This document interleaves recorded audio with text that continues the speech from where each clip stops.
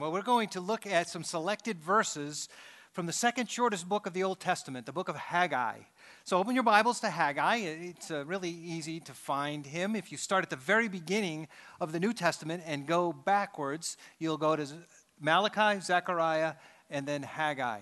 If you don't have a Bible, the verses will be up on the screen, and we'd love to give you a Bible if you don't have one. You can go right across the courtyard after the service is over into the bookstore and tell them you need a Bible, and we'd be glad to give that to you.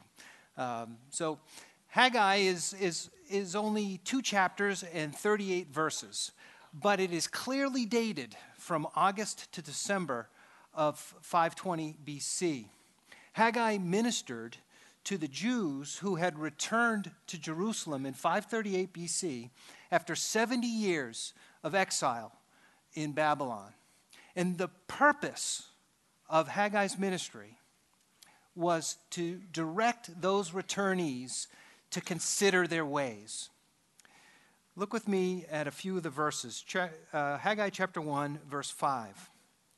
Now therefore, thus says the Lord of hosts, consider your ways. Look at verse 7. Thus says the Lord of hosts, consider your ways. Turn over to chapter 2, verse 15.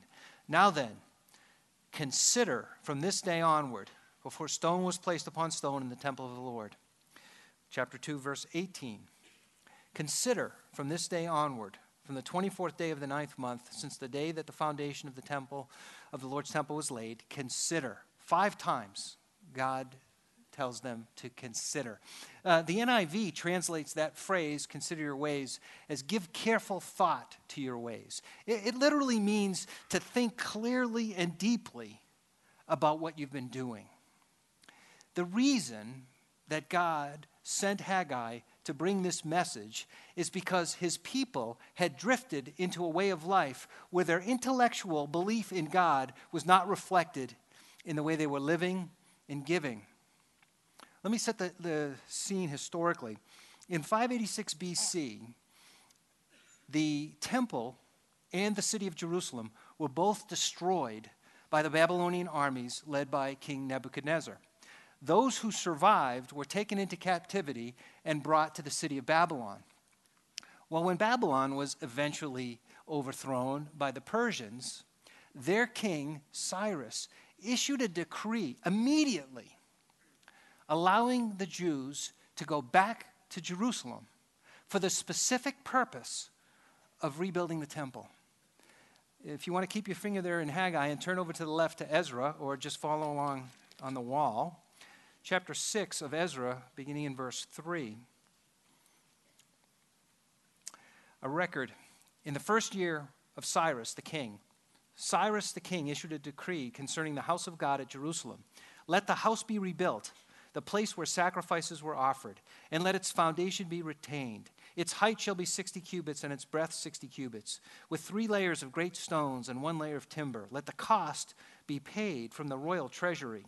And also let the gold and silver vessels of the house of God, which Nebuchadnezzar took out of the temple that is in Jerusalem and brought to Babylon, be restored and brought back to the temple that is in Jerusalem, each of its to its place. You shall put them in the house of the Lord. God providentially influenced this pagan king to pay for the reconstruction of the temple and to demonstrate to God's people the importance of his house. So those who returned were very clear that the main reason that they went back to Jerusalem was to rebuild the temple. That was in 538 BC. Now here we are in 520 BC, and the temple still isn't finished. As soon as they got there, though, they did get started. They cleared the area of rubble. They rebuilt the altar so that the system of sacrificial worship could be restored. They even, within those first 2 years, laid the foundations of the entire temple. But then the work came to a halt. Outside opposition and personal difficulties stopped the project. God's house lay in ruins for the next 16 years. God's people had lost their vision for God's house. The visible manifestation of God's presence was no longer a priority for them. Today, in light of Haggai's message, I would like us to consider our ways, to think about deeply and clearly about what we've been doing, and to ask ourselves, do we have our priorities in order? Have we put first things first? Is our relationship to our great God and Savior the most important relationship in our lives? And if so, would the people around us see it in the way we live, and the way we serve, and the way we give? Those of us who have trusted Christ as our Savior know that it is foolish to live primarily for the things of this world. We know in our hearts that they will not deliver the satisfaction that they promise. On Christmas Eve, Tim reminded us that one of the purposes that Jesus came was to bring joy for his people. Yet we will never experience the joy that God has for us unless we get our priorities in order, unless we do as Jesus commanded in Matthew 6:33, seek first his kingdom and his righteousness. And I think most of us know that verse, and even though we know that's what God would call us as our priority, we will keep drifting towards the world and away from God if we don't consider our ways. For the Israelites in Haggai's day, even though the rebuilding of the temple started out as their highest priority, over time, they got used to living with the temple in rubble, and they succeeded in soothing their conscience over the neglect of the work that they were responsible for by making a very plausible excuse. Look at chapter 1, verse 2. Thus says the Lord of hosts, these people say the time has not yet come to rebuild the house of the Lord. I can just hear them say it. The temple really is a very important project.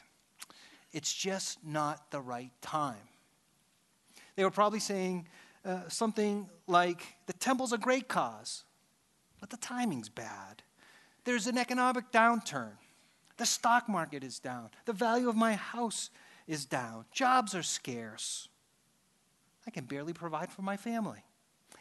As soon as I get things in order, I'll give generously to God, and I'll get going on that building project once again. But here we are 16 years later, and it hadn't happened. Because, in reality, it wasn't the economy that was the issue. The issue was they were demonstrating by how they were living that there were other things that were more important to them than the things of God. Look at verse 9. You looked for much, and behold, it came to little. And when you brought it home, I blew it away. Why, declares the Lord of hosts? Because of my house that lies in ruins, while each of you busies himself with his own house. That phrase, busies himself with his own house, is literally in Hebrew says running after your own house. It means to give such priority to that one thing that all my effort, all my resources, all my time goes to that one thing that is my chief concern. And here for the Israelites, after a period of time, that one concern, that most important priority, was their own homes. The reason they had little concern for God's house and the reason that it lay unfinished wasn't because of a bad economy or opposition from the Samaritans. It was because they were more concerned about their own houses. They had delayed doing God's work because they were completely focused on their own houses, their own stuff, and because they had their priorities out of order. For us, if we are planning to make God's work the number one priority in our life sometime in the future, then we're making the very same mistake that the Israelites made in Haggai's day. And God is calling us to do the very same thing he called them to do, and that is to consider our ways. And even though this book was written 2,500 years ago, it is very applicable for us today. Consider your ways. And God is saying that to us as we come to the end of 2013 and have the opportunity to reflect upon the year that's passed. We need to evaluate our lives and see if we are guilty of not putting first things first, of having misplaced priorities. And I think the question that we can ask ourselves is, am I so focused on improving my financial situation that I've been unable to give myself to God? And I think the way we can tell, not too long ago, the Powerball was running, about 600 million, mine or some. Did you buy a bunch of tickets thinking, boy, if I just won that lottery, I would be all straightened out and I'd take care of all the things that need to be taken care of? Probably more realistically, you've been thinking, if I just get that raise, or if I just get that promotion, if I only made a few $1,000s more, I could get my life straightened out, and then I would put God's work as my priority. Or maybe not, it's not the income. Maybe it's our expenses. Maybe it's just that if I get that credit card paid off, or if that car loan, once I make that last payment, oh man, then I'm going to make that my priority. Or maybe it's not income or expenses. Maybe it's just the things. Maybe once I get into this new house, once we get settled and get the rooms furnished and everything's clear, then I'll do it. Or maybe it's once I get rid of that clunker, that car that's just a gas guzzler, and I get a car that's more fuel efficient and I spend less money on gas, then that's when I'll give my priorities to God. But ultimately, whatever the reason, whatever we have put ahead of God, whatever we have given the effort to, the thought to, the resources to, thinking that that will satisfy us, that will be the thing that will allow us to do what we really want to do, we're wrong. It won't. They won't. They will never satisfy us. A perfect illustration of this is Christmas. So that gift, or those gifts that your kids were absolutely dying for all year. Oh man, once I get that gift, I am going to be the happiest person in the world. I will be so excited, it'll be the best. Okay, we're 4 days later. How many of those are sitting in the corner of their bedroom right now? They're not even looking at it anymore because it didn't bring the satisfaction that they thought it would. And that's the same thing for us. If we put our hope into material things rather than spiritual things, if we put those things ahead of God, what ends up happening is two significant problems are created for the Church of Jesus Christ. One is the church is full of dissatisfied, frustrated, unproductive people, and God is not worshiped the way he deserves. Now, please don't get me wrong. I'm not saying, nor is the Bible saying, that there's anything wrong with living in a beautiful home or comfortable surroundings. There's nothing wrong or sinful in that.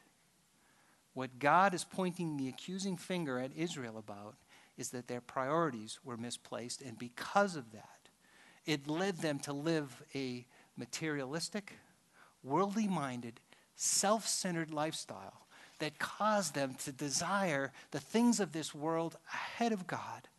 It caused them to care less about giving to God. What God was calling them to consider was the fact that their hearts, their efforts, and their priorities were set more upon material things than spiritual things. Please hear this. The problem was not their nice houses. The problem was the difference between their nice houses and the state of God's house. See, that was the indicator that they had their priorities all wrong. And as a result, God's house lay in ruins, and their lives were filled with frustration. Look again with me at chapter 1, verses 5 and 6. Now, therefore, thus says the Lord of hosts, consider your ways. You have sown much and harvested little. You eat, but you never have enough. You drink, but you never have your fill. You clothe yourselves, but no one is warm. And he who earns wages does so to put them into a bag with holes. Now look at verse 9. You looked for much, and behold, it came to little. And when you brought it home, I blew it away. Why, declares the Lord of hosts? Because of my house that lies in ruins. Chapter 2, verse 16. How did you fare? Like he's saying, how's it going for you? When one came to a heap of 20 measures, there were only 10 there. When one came to the wine vat to draw 50 measures, there were only 20. I struck you and all the products of your toil with blight and with mildew and with hail, yet you did not turn to me, says the Lord of hosts. And see, God does the exact same thing today when our priorities are misplaced. He will scatter our take-home pay so that no matter how much comes in, it doesn't seem to have enough. He will frustrate our efforts at financial security, not to punish us.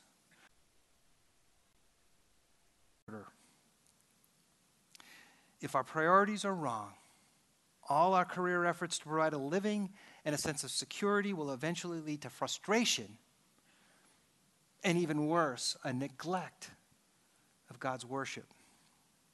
Misplaced priorities may be one of the most common and serious challenges to the joyful Christian life that Jesus came to give us.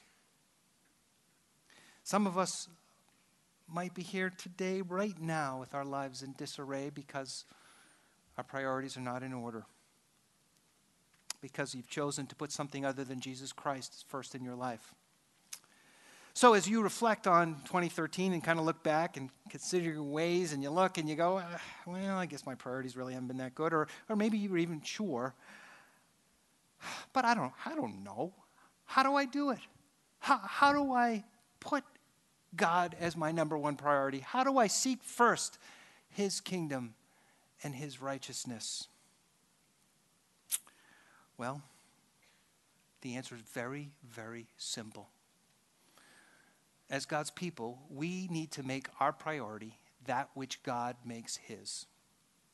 And there is no question, start to finish, Old Testament and New Testament, the thing that God places as his highest priority, the thing that God passionately pursues above all else, above everything, anything, everything, is that he receive the glory due him. God's highest passion and pursuit and priority is his glory. And that is not selfishness. That is the essence of his love, because he knows if we will pursue his glory, then we will find real satisfaction, we will find real peace, and we will find real joy. All throughout Scripture, God demonstrates the power and the desire for his glory. When he has first established Israel as a nation, when he redeemed them from slavery out of Egypt, all throughout the plagues, all throughout his demonstration of his power over Pharaoh and over Egypt was to demonstrate his glory. In the book of Ezekiel, 39 times God declares that he does his mighty works for his glory. It's all throughout the Old Testament. In the New Testament, we see that the Holy Spirit focuses his teaching on God's glory. Keep your finger there in Haggai and turn over to the New Testament, to the Gospel of John, chapter 16. Verse 13. When the Spirit of truth comes, he will guide you into all truth, for he will not speak on his own authority, but whatever he hears, he will speak, and he will declare to you the things that are to come. He will glorify me, for he will take what is mine and declare it to you. Christ. Just go over one chapter, just a few verses to chapter 17, and we'll see that God the Son, his main focus was the glory of God the Father. Chapter 17, verse 1. When Jesus had spoken these words, he lifted up his eyes to heaven and said, Father, the hour has come. Glorify your Son, that the Son may glorify you.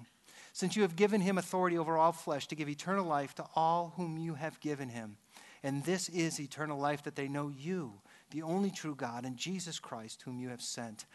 I glorified you on earth, having accomplished the work that you gave me to do. And now, Father, glorify me in your own presence with the glory that I had with you before the world existed. Father, Son, and Holy Spirit's number one focus, number one priority is the glory of God. Psalm 19:1 says, the heavens declare the glory of God. In Ephesians chapter 1, God says he chooses a people for himself, for his glory. Therefore, it is absolutely clear our number one priority should be the same priority that God has, and that is that in everything we do, everything we say, it should be for the glory of God. Look at 1 Corinthians 10:31. Everything we do, even the mundane things like eating and drinking, all should be to the glory of God. Okay, so God can do that. Sure, he's God. The heavens can do that. God created them for that purpose. What about us? Mortal, broken, fallible human beings. How do we bring glory to God in our lives? How do we make that our first priority? Well, believe it or not, I think the answer is in the book of Haggai. Turn back there with me. Chapter 1, verse 8. Go up to the hills and bring wood and build a house, that I may take pleasure in it and that I may be glorified. You see, there's 3 action words in that verse. Go, bring, and build. One practical way that God can receive pleasure in our lives and be glorified is when we put him first in the way we serve and in the way we give. See, priorities are all about what we love most. And love is an action word. We demonstrate our love for God and our desire to bring him glory through our actions. The Christian life is not passive. A changed heart is demonstrated by changed actions. God receives glory when we obey him in the way we serve, the way we live, and the way we give. Now, I know this is a little bit uncomfortable, but if we really want to consider our ways, if we really want to see if our actions demonstrate God's glory is our highest priority, the absolute best way, the best way to evaluate our priorities and see what we love most is to look at our checkbook. Or I guess today would be to go online and take a look at our bank statement. How we use our wealth is the primary indicator of what is most important in our lives.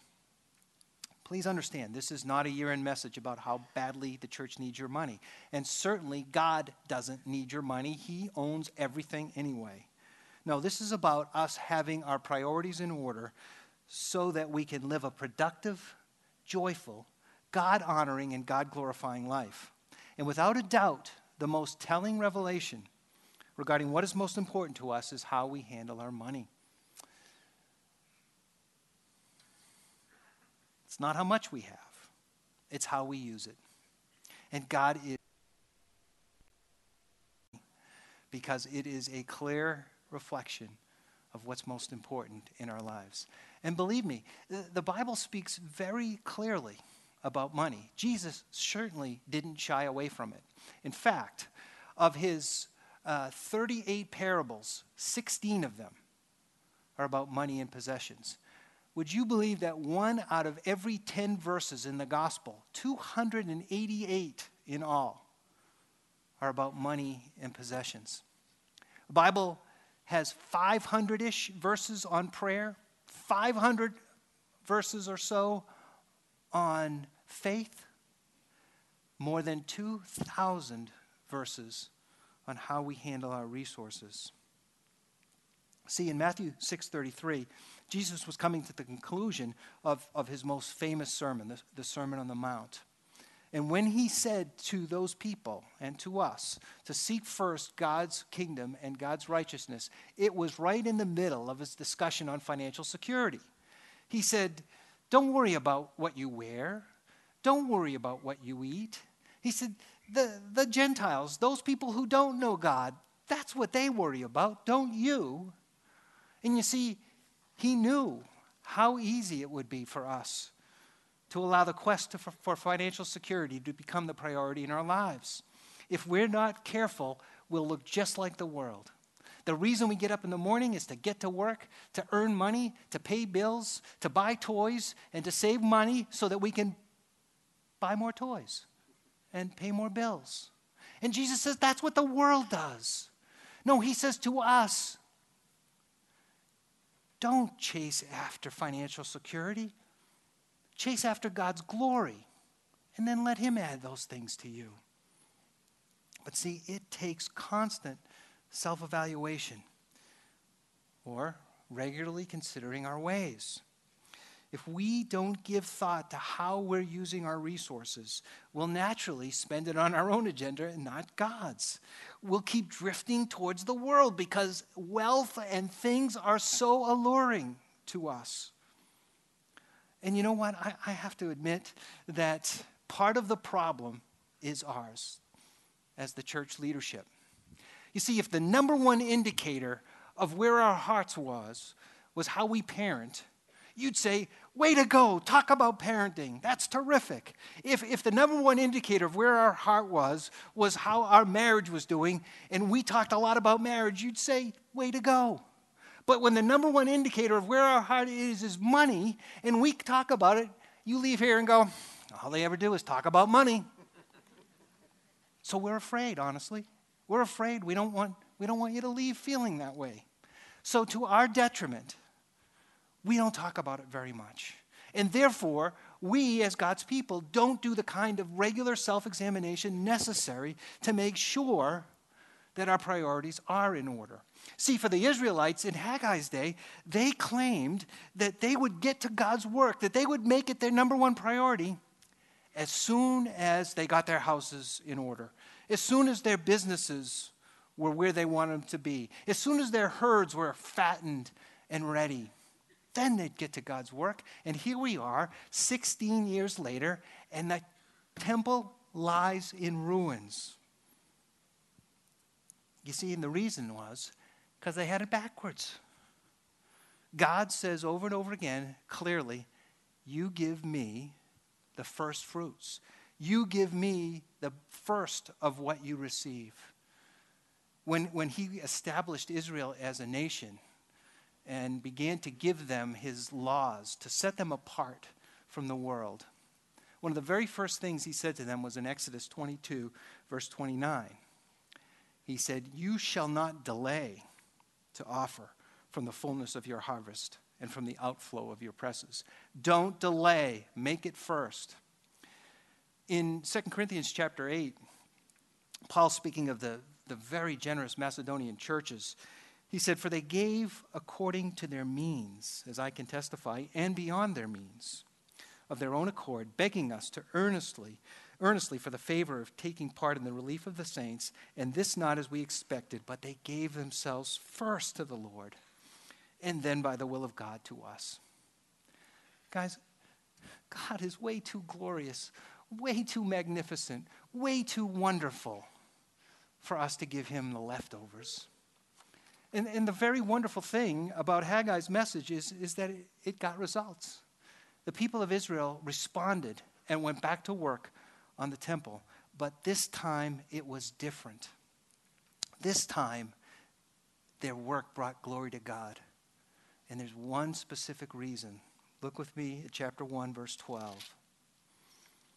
Then Zerubbabel, the son of Shealtiel, and Joshua, the son of Jehozadak, the high priest, with all the remnant of the people, obeyed the voice of the Lord their God, and the word of Haggai the prophet, and as the Lord their God had sent him, and the people feared the Lord.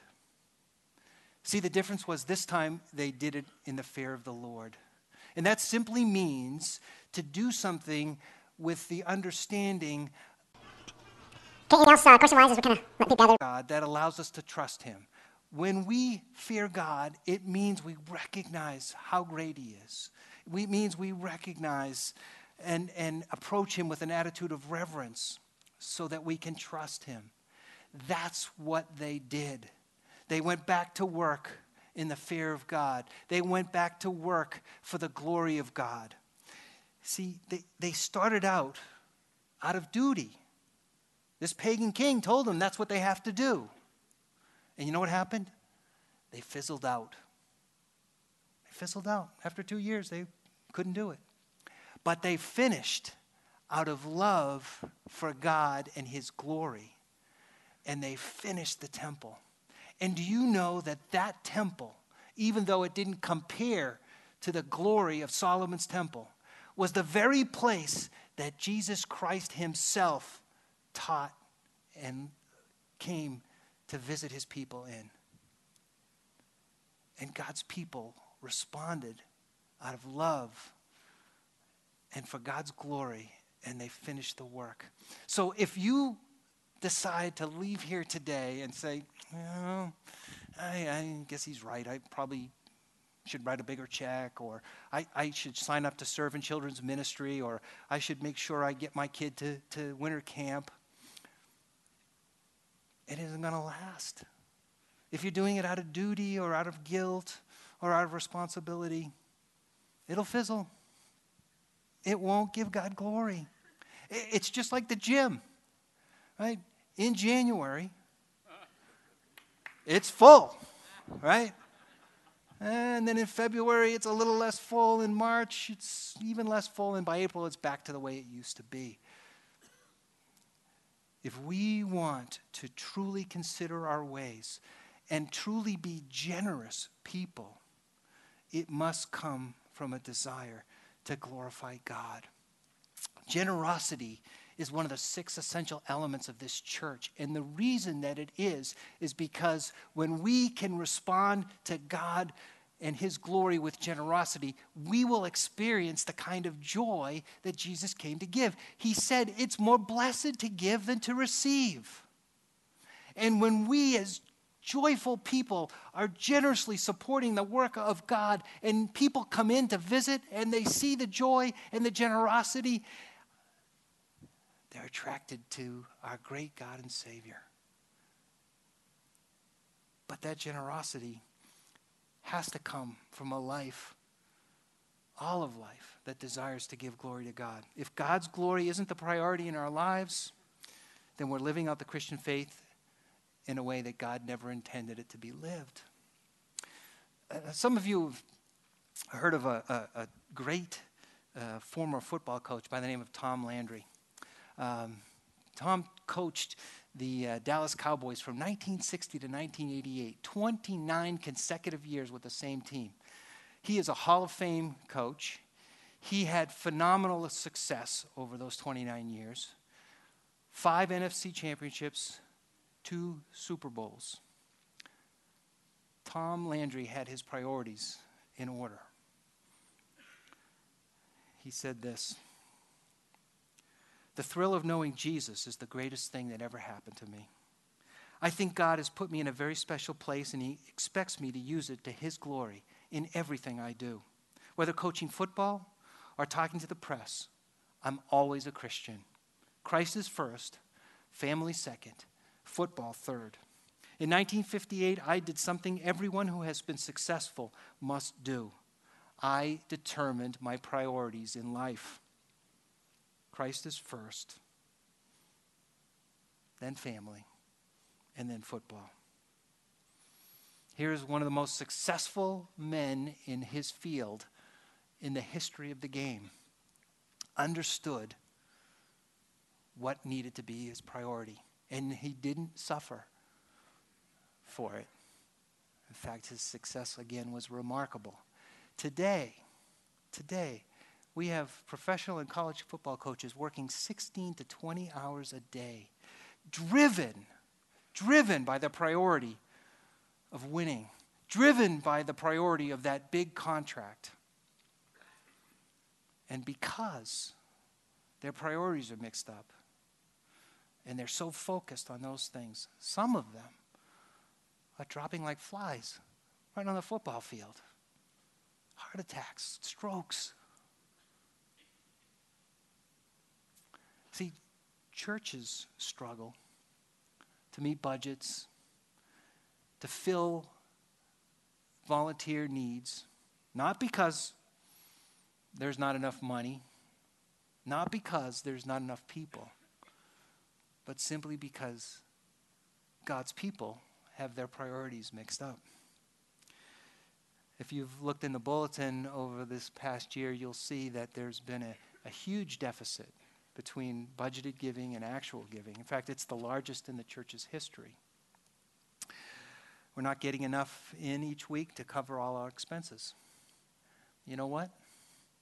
Even though I'm the Jewish bookkeeper, I'm not the least bit worried about it. You see, if we have to, we'll cut expenses. We'll have to cut staff, we'll cut staff. If we have to cut programs, we'll cut programs. If we have to sell off assets, we'll sell off assets. But ultimately, God's going to provide. No, that's not what's important. What's important is that God's people consider our ways so that our life reflects the fact that we love God and that we trust Him and that our highest priority is His glory. See, if that's really the case, not only will the church have plenty of resources and plenty of people, but we as individuals, when we come to those times in our life when we're tempted to maybe click on that website that we know we shouldn't, if our desire is to live for God's glory and to honor Him with everything we do, maybe we won't click on that site.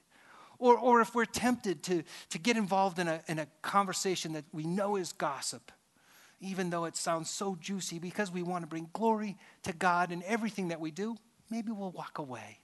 Or when we're tempted to scream at our spouse because we're so frustrated or so aggravated, because we want God's glory to be primary in our lives, maybe we'll respond in love instead of in anger.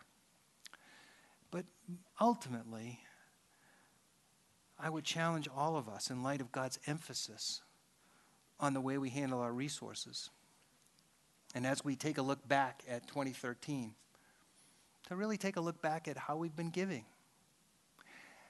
And if it hasn't reflected the fact that God really is a priority in our lives, then I really would consider making a year-end gift.